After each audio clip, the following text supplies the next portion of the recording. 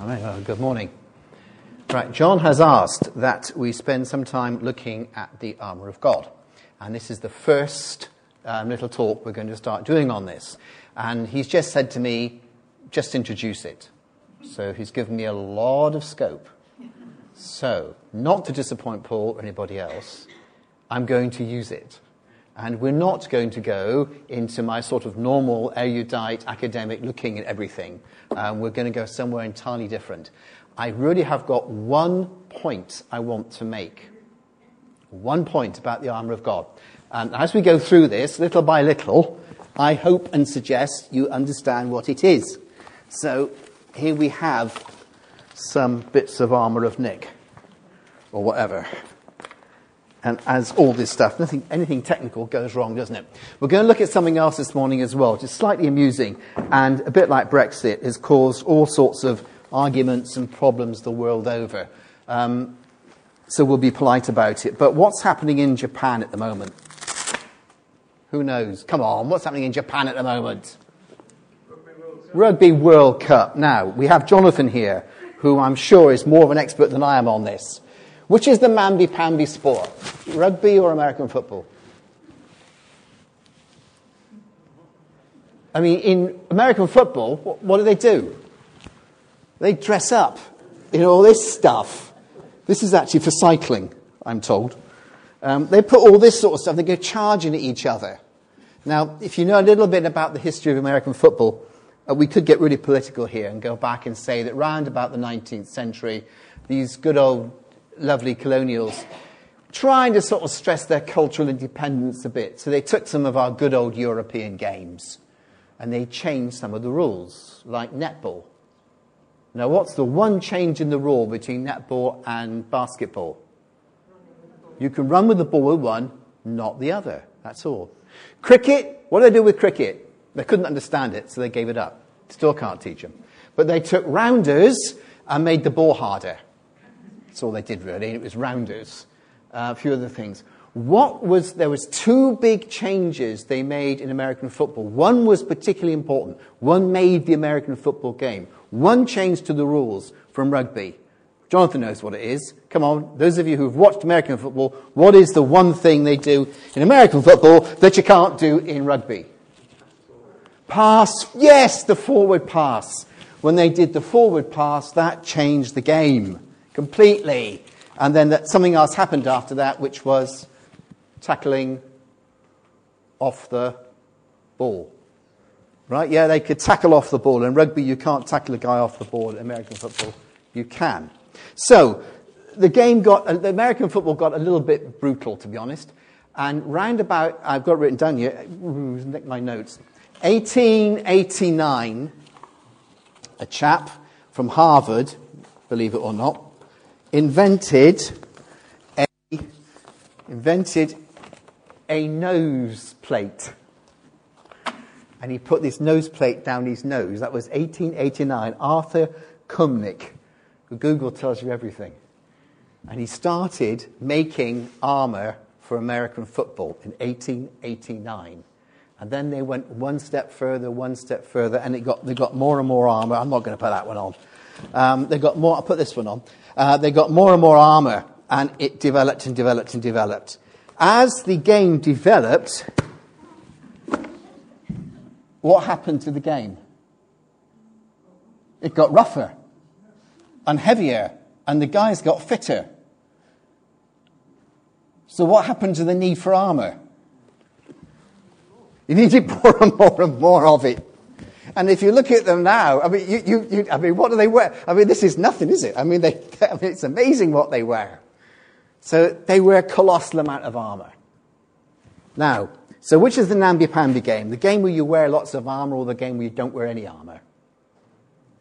Well, it depends on the rules a bit, doesn't it? Right? Because there are things you can do in American football, so I think it's a non-question, really. It's a rather silly question. They're both pretty brutal sports. But in one, you're allowed to wear armour. The other one, you're not allowed to wear armour. Okay. What would you think about the potential, well, let's we say, humble IQ of somebody who tried to play American college football without armour? Yeah, I think that's exactly what would happen. Duh. Because you put a helmet on, you put your head down, and you run full stop at the other guy.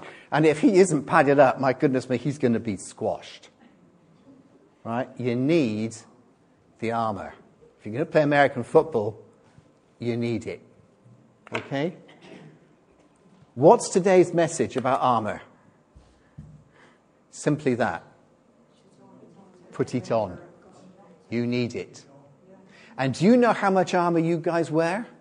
Much more than you think. Look at your cars. Cars today are armored up.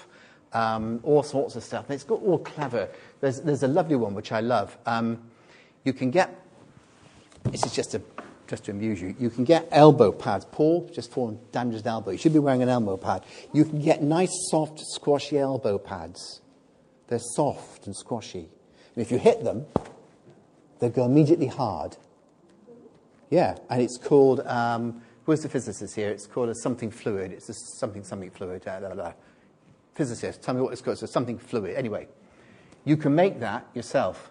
Now, at this point, I want all you cooks, please forgive me if people mess your kitchens up.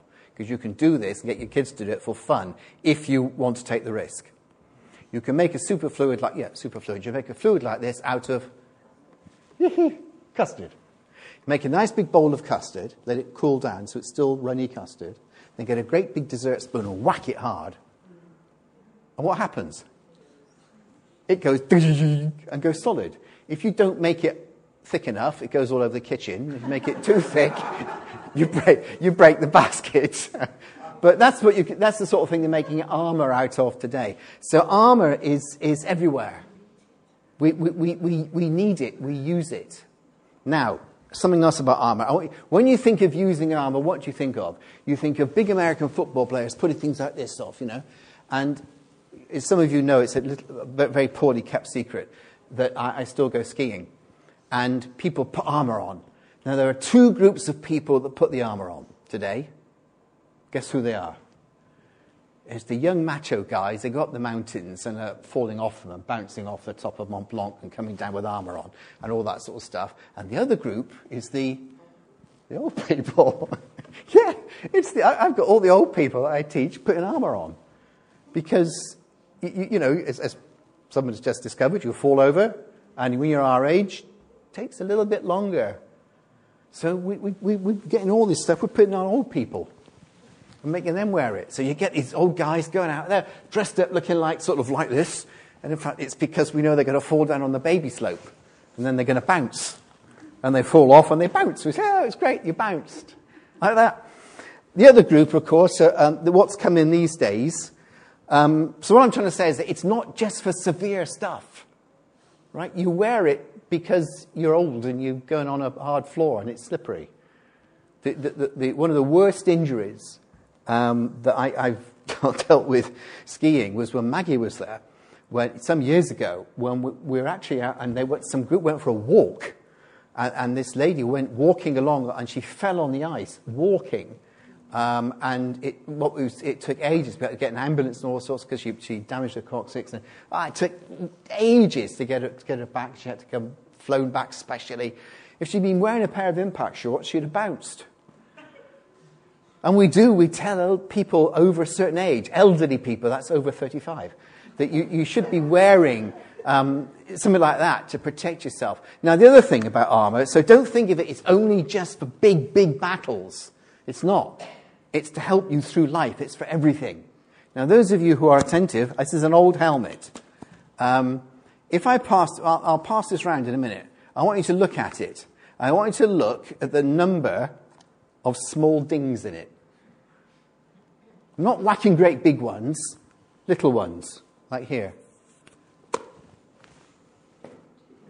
Pass it round.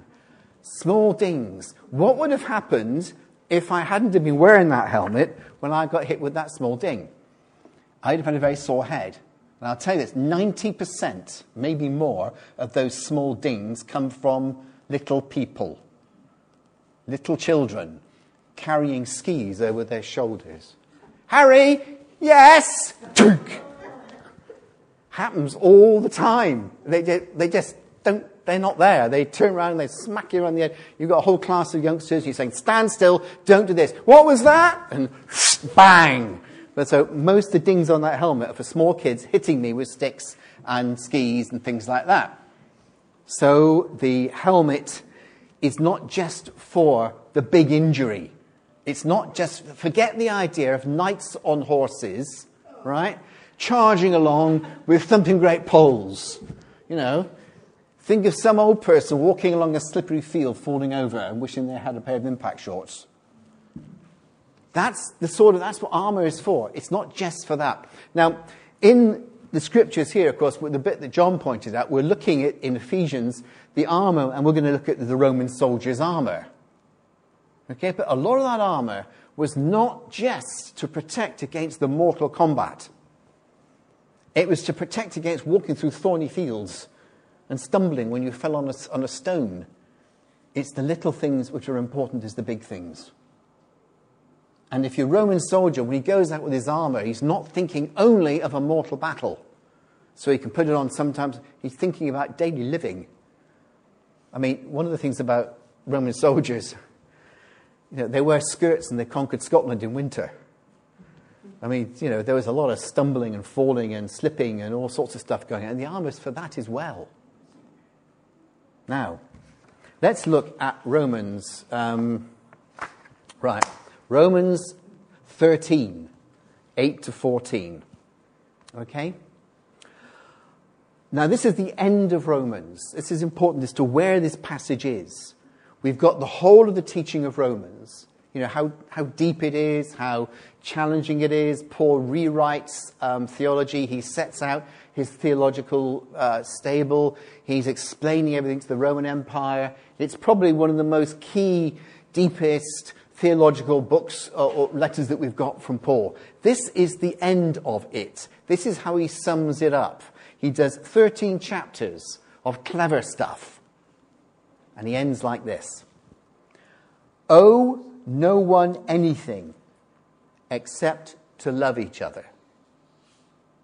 For the one who loves another has fulfilled the law.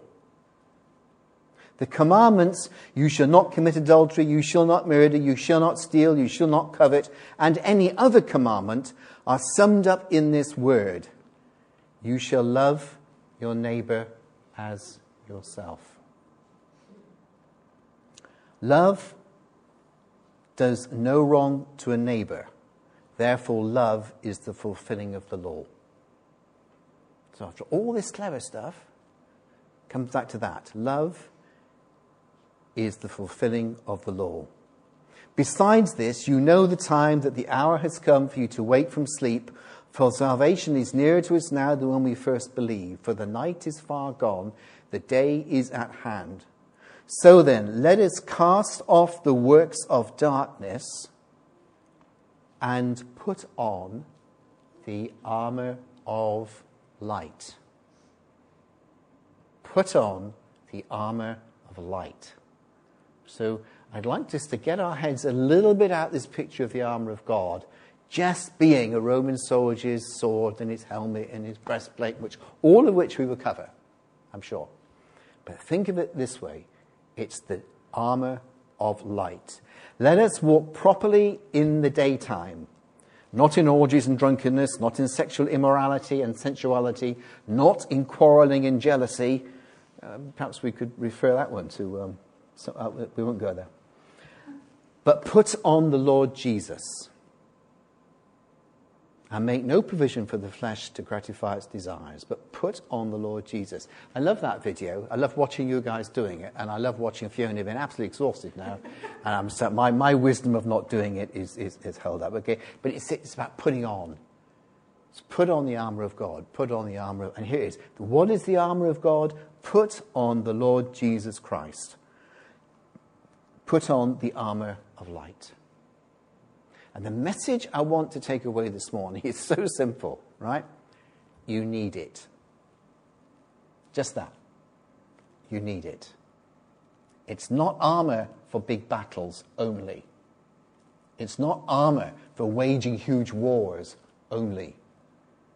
It saves you being hit on the head by kids with sticks, which is important. if you keep on happening. Saves you falling over. Saves you slipping. Saves all sorts of things. Saves your cars when you prang and have car crashes. When you're getting older, to some extent, even a walking stick can be seen as some sort of way of assistance or help. When you're younger, in your sports, whatever, even wearing a pair of gloves in the garden is a form of armor. It's all some way of helping you do what? Carry out the calling to which we've been given, which is basically to love one another. Now, what's that telling me? I need armor to love one another. It says down here, love one another, and then it says put on the armor of light. So the inference here is that if I'm going to love one another, I've got to put armor on. That means I'm going to get hurt.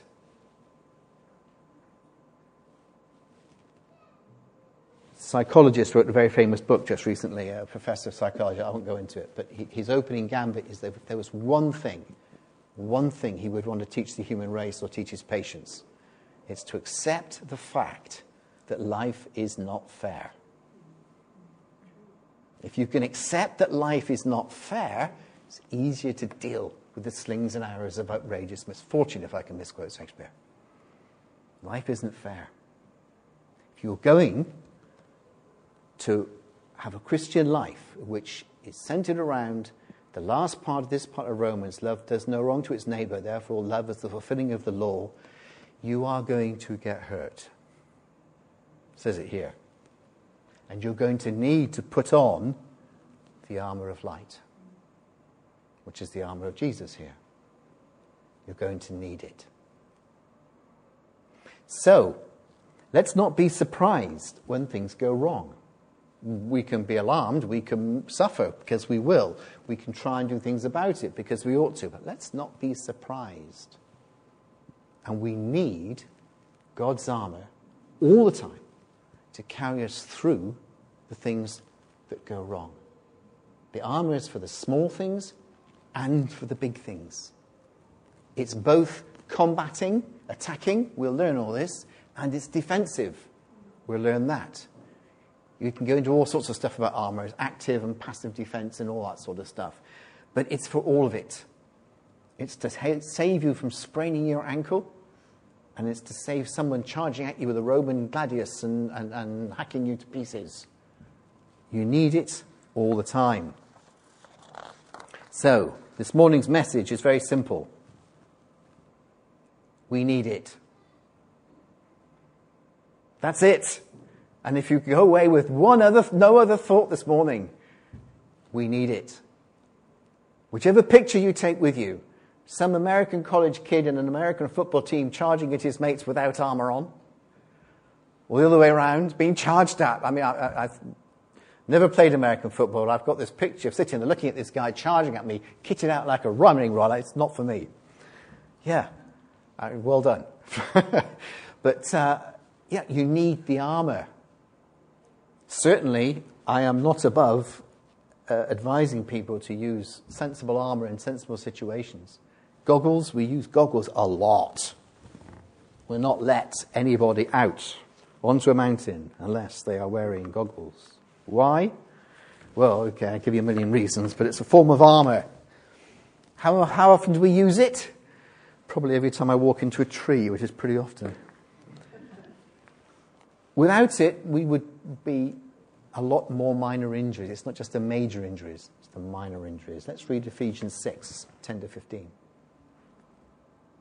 Finally, okay, if Romans is the big epistle which sets out the theology for the church, if you like, Ephesians is the big epistle that's set to all Christian churches. It's one of the only epistles in the book, well, there are a few, but this is the main one, that's written to everybody.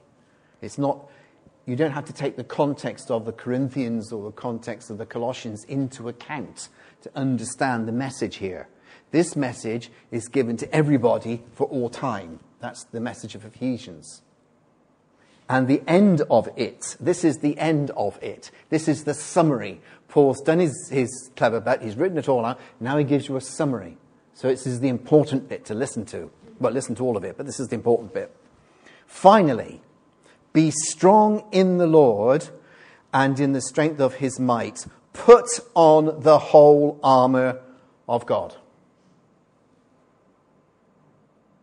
He's not wasting words here.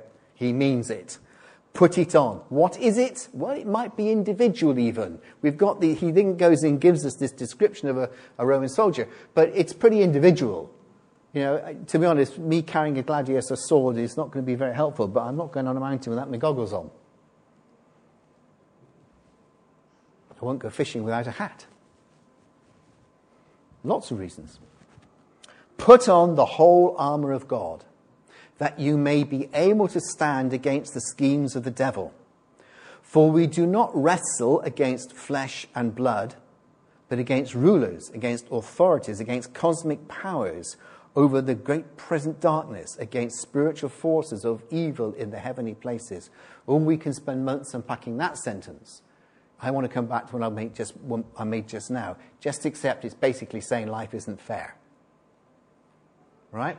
From a Christian perspective, if you've got some idea that God is out there trying to make life fair for you, you've got the wrong picture. It's not. God is there to carry you through life, which is unfair. And you are fighting against, not against just flesh and blood, but against rulers, against authorities, cosmic powers. There's a lot of stuff arrayed out there to make your life difficult. God's advice, put on the whole armour of God. The next sentence, he repeats it. Therefore, take up the whole armour of God. He says it twice. That you may be able to withstand the evil day, and having done all that, to stand firm. We then get a description, which I'm sure we will be going over, so I won't go through that. But I want to come to the last chapter here, the last verse in this bit, chapter 20, verse 20. And Paul says, pray for me also, for I am an ambassador in chains. I am an ambassador in chains. So here is the guy writing this, who's telling us how to put on the armour of God, who's telling us how to fight battles, who then turns around and says, but I'm in prison. Well, the first reaction is, well, you didn't do too well then, did you? How come you've got yourself in that mess? That's not his approach. His approach is, I am here for Christ, and I need the armour of God to see me through this unfair situation. Very different approach to I shouldn't be in prison. Why am I in prison? Who put me in prison? It's not fair. It's not right. That all may be true. But Paul's answer is, I am in prison. That's a fact. How do I then live in the kingdom of God? I love that bit in the Lord's Prayer, thy kingdom come. And sometimes we think about the coming of the kingdom of God as something that is to come. A period of time, almost a sort of epoch of history, when the kingdom of God rules over the world, and there is a theology on the millennial kingdom and all that. Can I put it to you another way? The kingdom of God may be here and now when Christ rules in your life. For you to live in the kingdom of God now is to have Christ living in your life as you can live the best way you can. That is to be in the kingdom of God. And when I'm praying, thy kingdom come, yes, sure, I'm also praying for maybe a time when God will come and rule the earth. But I'm also praying for him to dwell in my life now, and to be with me now, and to live in my life now. And for that, I need the armour of God. And that's what Paul prays for, whilst I am an ambassador in chains. This can be hard. It can be weighting. And I know some of us in the church at the moment have got some unusual and difficult problems. And the waiting is sometimes the hardest point. You have to wait on other people. You have to wait on what's happening with rulers, authorities, cosmic powers, present darkness. Paul is clearly referring to himself here in his situation in prison. But I am an ambassador still. He's in chains, but he describes himself as an ambassador. So he's in victory, despite the fact that he's in chains. Why? Because he's taken up the whole armour of God. So, my point this morning, very, very simple. You need it. God's not saying, it's not an academic point. It's not something just for other people to put on who are soldiers who are to go out and fight battles. We all need God's armour. It's the armour of light in Romans. There's a big similarity between the ending of Ephesians and the ending of Romans. Paul is in the same mindset. He uses different images, but he covers the same points. And the point in Romans he ends is the armour of light. Christ is the armour of light. In Ephesians, he packs it out with a slightly different picture of the Roman soldier. But we need the armour of light. We need to put on Christ in order that we can live in the kingdom of God, that God gives us a challenge to live in, accepting that life isn't easy, accepting that it's not fair, accepting that Paul turns around and says, I am an ambassador even though I'm in chains. So, life is not fair. God is great. Eternity is coming. We will all stand there. Meanwhile, let us try and live in the kingdom of God as he has laid it out before us. Put on the armour of God and use it not just for the big things. Use it for the little things, except that God's given to it. And please, one thought this morning. We all need it. Let's pray. Father, we thank you for the way that you have dealt with us. Life is not fair. We can see that. But you are standing with us, inviting us to proclaim your love to those around. How? By being ambassadors for you, even if we're in chains. And this we can do with the equipment that you've given us. Your word, prayer, the armour of God. All these things you've laid out before us, Lord, to make this challenge of life something that can be glorifying for you, that we can live in to your glory. Father, we pray that you would be with us, you would carry us, you'd help us through our weaknesses, forgive us our failings and our falls. Pick us up, help us to carry on witnessing for you. And Lord, this morning we just pray particularly for those who are facing particular problems and challenges, that you would give them confidence, you would give them courage, you'd give them strength, and that they would be ambassadors for you. Amen.